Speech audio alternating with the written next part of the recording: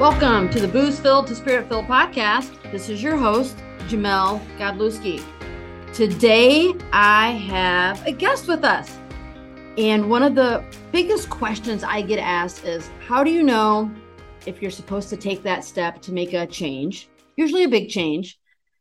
And then what do you do afterwards? So first, why don't you introduce yourself, Kara? Okay. I am Kara Gonzalez Howard.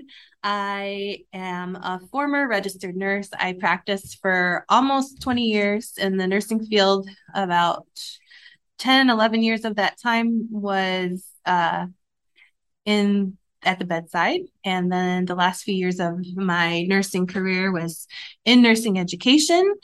About a little over a year ago, it would have been the end of July 2021, I resigned from my job as a nurse educator at a large health system in Northeast Indiana.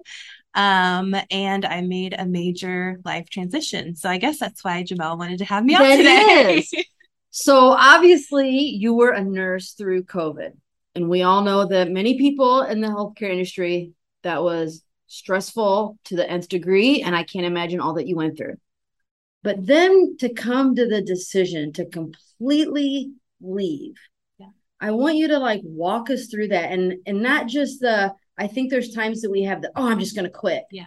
But then the real process of thinking, okay, I really want to make a major life change. And this is major. What you did is major. Yep. So walk us through that and how you knew you were going to take this big step. So the quitting moment was very sudden. It was literally, I was in a meeting, like a retreat one day. Something happened in that meeting that was just like, you have those aha moments in life and you get this very clear, path of no, I can't do this anymore. This has got to stop today. That's what happened. And I would say my decision wasn't really a decision. It was a long kind of pathway to learning some different skill sets so that when I came to that moment, I for about the last 3 years of my career, I was sort of dabbling in some different things that I've now, expanded into my actual career. But that being said, those were not sudden decisions along the way. Those were small little things that I integrated into my life that kind of took me back to my probably what my purpose needed to be as a young, teenager. I got kind of sucked into, I grew up in a very fundamentalist religion. I have since deconstructed kind of my faith, and that's a different story for a different day. But leading into my, career choice, one of the only things I considered really, even though I had been in the arts throughout my entire high school career and things like that, the things that I loved and enjoyed and were good at were arts and nature. I was taught to believe that there was no room or place for that in what I could do as a full-grown woman. So when I chose my career path, and this is highly encouraged by, church and family, I needed to choose something that I could be a wife and mother first and foremost. And so, of course, for women, a lot of us choose either teaching or nursing because those are supposedly very conducive to motherhood. But I don't have any regrets about any of that. But over the years, I'm probably a pretty squeamish person by nature. So I had to overcome, first of all, just basic barriers of dealing with body fluids and trauma and things like that. And so over the years, those things wore down on me. I started having physical symptoms, being exhausted, pain, different illnesses and things like that cropped up, and I didn't necessarily attribute it to stress. I eventually, quit the bedside. I was an ER nurse for a long period of time. I was an OB nurse for a long period of time. I decided to get into education because I was like, well, I have some wisdom now. I kind of know what I'm doing. And I think I'll do this. It'll be less stressful because I'm not going to have to deal with firsthand, trauma of people, which I was wrong about that because I was actually during the pandemic dealing with a lot of nurses that had a lot of trauma and kind of trying to coach them through all of that. So I would say, but at that level too, you're a little bit higher up in the food chain, I guess. And I started to see things that I ethically couldn't live with. Right. And contribute to every day. So I started to kind of explore my more artsy side during the last 3 years of my nursing career. My sister and I have done that part of it largely together, because I didn't have a lot of support from outside people, friends, relatives, whatever, who thought, why are you starting a podcast? Right. Why are you doing this? And why are you doing that? It doesn't even make sense with like what you've chosen in your life. So long story short, the buildup was very slow. It wasn't a sudden decision, but in the end, the clarity part of it was the sudden part of it. So I want to talk about that because I was a teacher, you know that. And there's always, so you talked about like how you knew growing up where your passion was, but then we make these other decisions. Yeah. So I think there are many people that are like that. Yeah. That they are. It starts as a distraction. Yeah. It's like, well, my heart says this. This is what energizes me. And it's kind of scary and risky. Yep. This is really safe, even though it's causing exhaustion and stress and mental anguish. Yeah. You know, I always think we put off the health of our mind, body, and spirit. We put that like as second place. So through the years, especially the last 3 years, but maybe a little bit farther back, those feelings of like, okay, I know I can't do this forever. Yeah. All right. Yeah. And I'm going to start fanning that flame of that original passion. I started to feel dead inside a little bit. And so I was like, I mean, on the outside, to everybody looking in, I have the perfect life. I have a beautiful family. We have a beautiful place to live.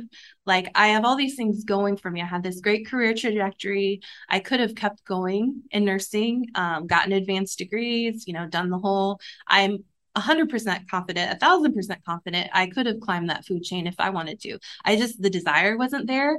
And I felt like any gifts and talents that were actually of God, like that had been gifted to me, and my purpose was sort of thwarted from a place of like trying to be a healer in different ways to now I'm like a pencil pusher. I'm checking emails, I'm attending meetings. The only part that really brought me life in my job was being able to like walk beside nurses as they were struggling through different things, whether it was actually teaching them skills, or there were so many people that I was able to form relationships with in that role that needed just somebody to, listen to them and just say, I hear you. I understand what you're going through. Please let me know like how I can support you better. Right. That became the fulfilling part. And towards the end of my job with the health system that I was working with, even that was becoming difficult because they utilized us in such a poor way.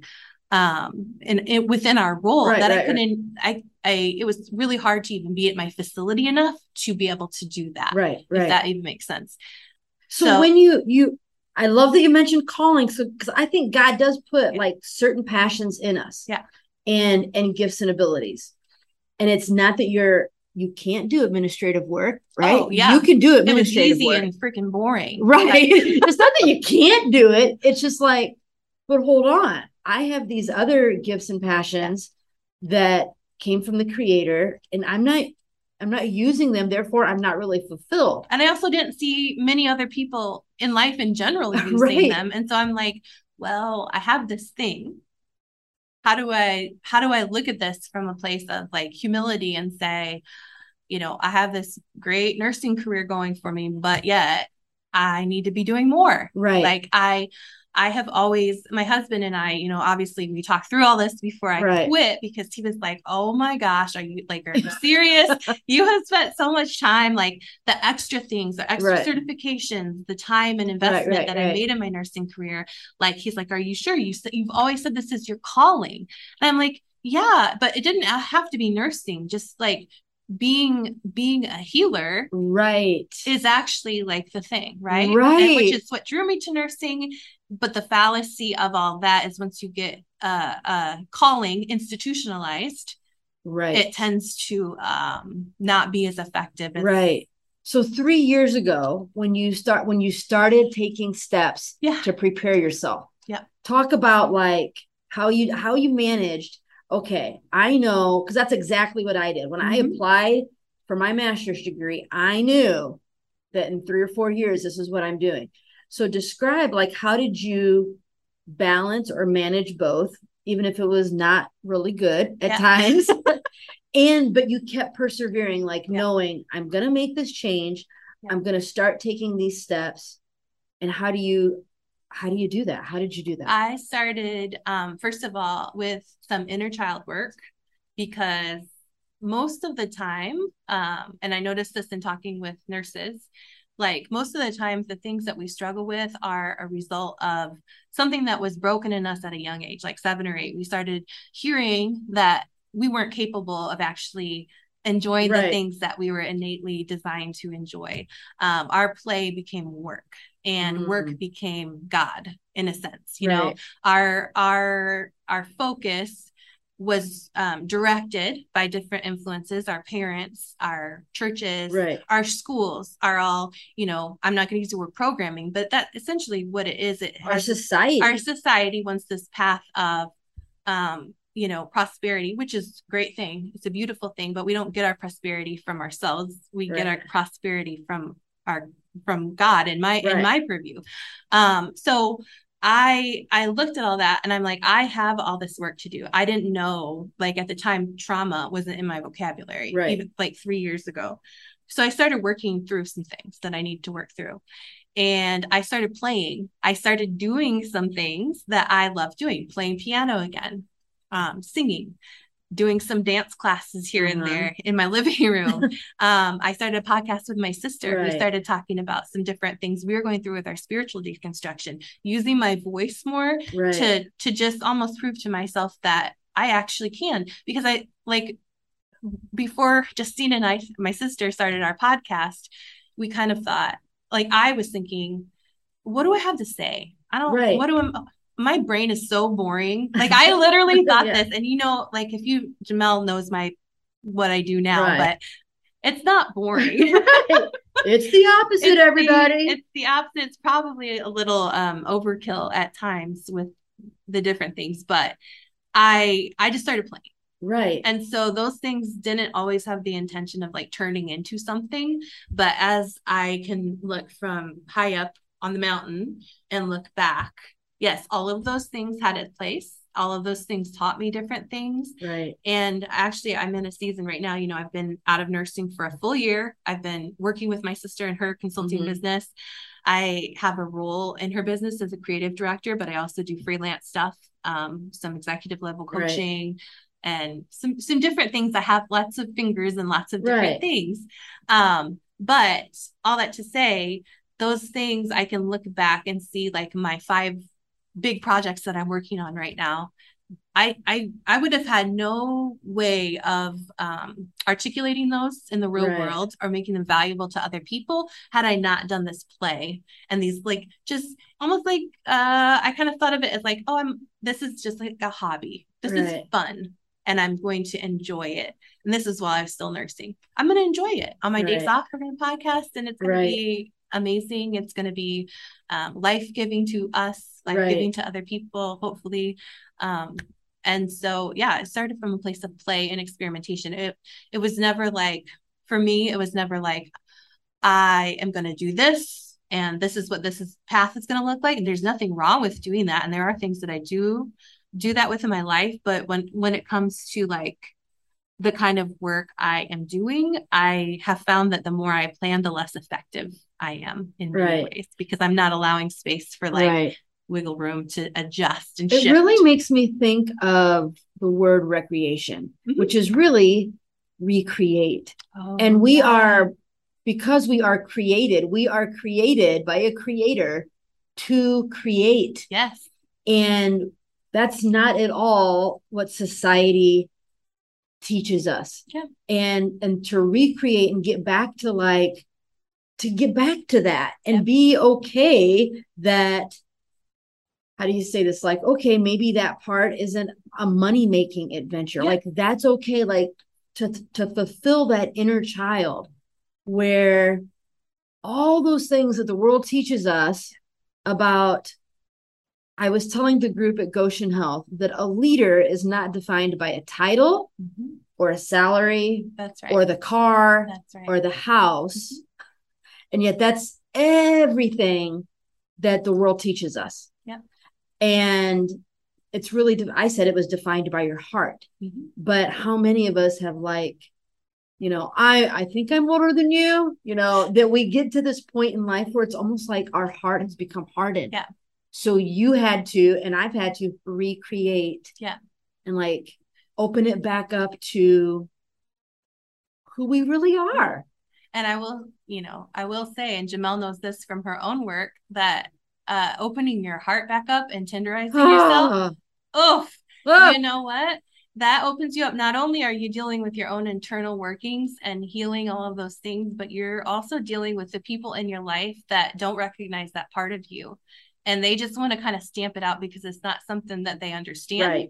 They don't necessarily have the bandwidth to understand. So I have to say during this transition, it wasn't easy. There were a lot of people in life that fell off because there was no mutual understanding or support that they were able to give, because they weren't also able to pour into like, well, why? Like, what are you like? Right. What is this that and it, it's a sign of the times that we live in. I think through the pandemic, a lot of people, drew inward and have never come back out of their shell. Right. In lots of ways. All you got to do is go outside, and back to your message on recreating, look at nature, for example.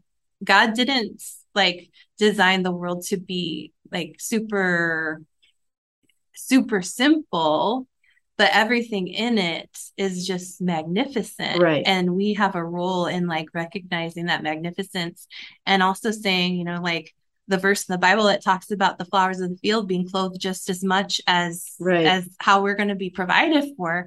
Like I remind myself of that almost every single day, because I've never cared about money. I still don't care about money. I know that I'm going to be provided for no matter what. And so like my drive has always been from a place of like, how do I make this earth better while I'm in it? Right. And not like about like my aspirations. When you talk about people in leadership, that's the end of the line for most people. You know what I mean? Right. That's their ultimate. And then when I just suspect, and I think this is true for probably a lot of people if they would admit it, when they get there, there's no real reconciliation of, is that it? Right. Is this it? Is this what this is? Right. So I don't know. I couldn't see myself going through a couple more decades of nursing and getting there being like, I never explored this part of me that was supposed to be what I was here for. Right. All right. So we're going to wrap up this, because we're going to come back in the next episode and you're going to talk about those obstacles, those people, those invisible things that it's like makes you question making that change. And then how do you overcome all of that? So we're going to come back. Everybody, tune in to next episode.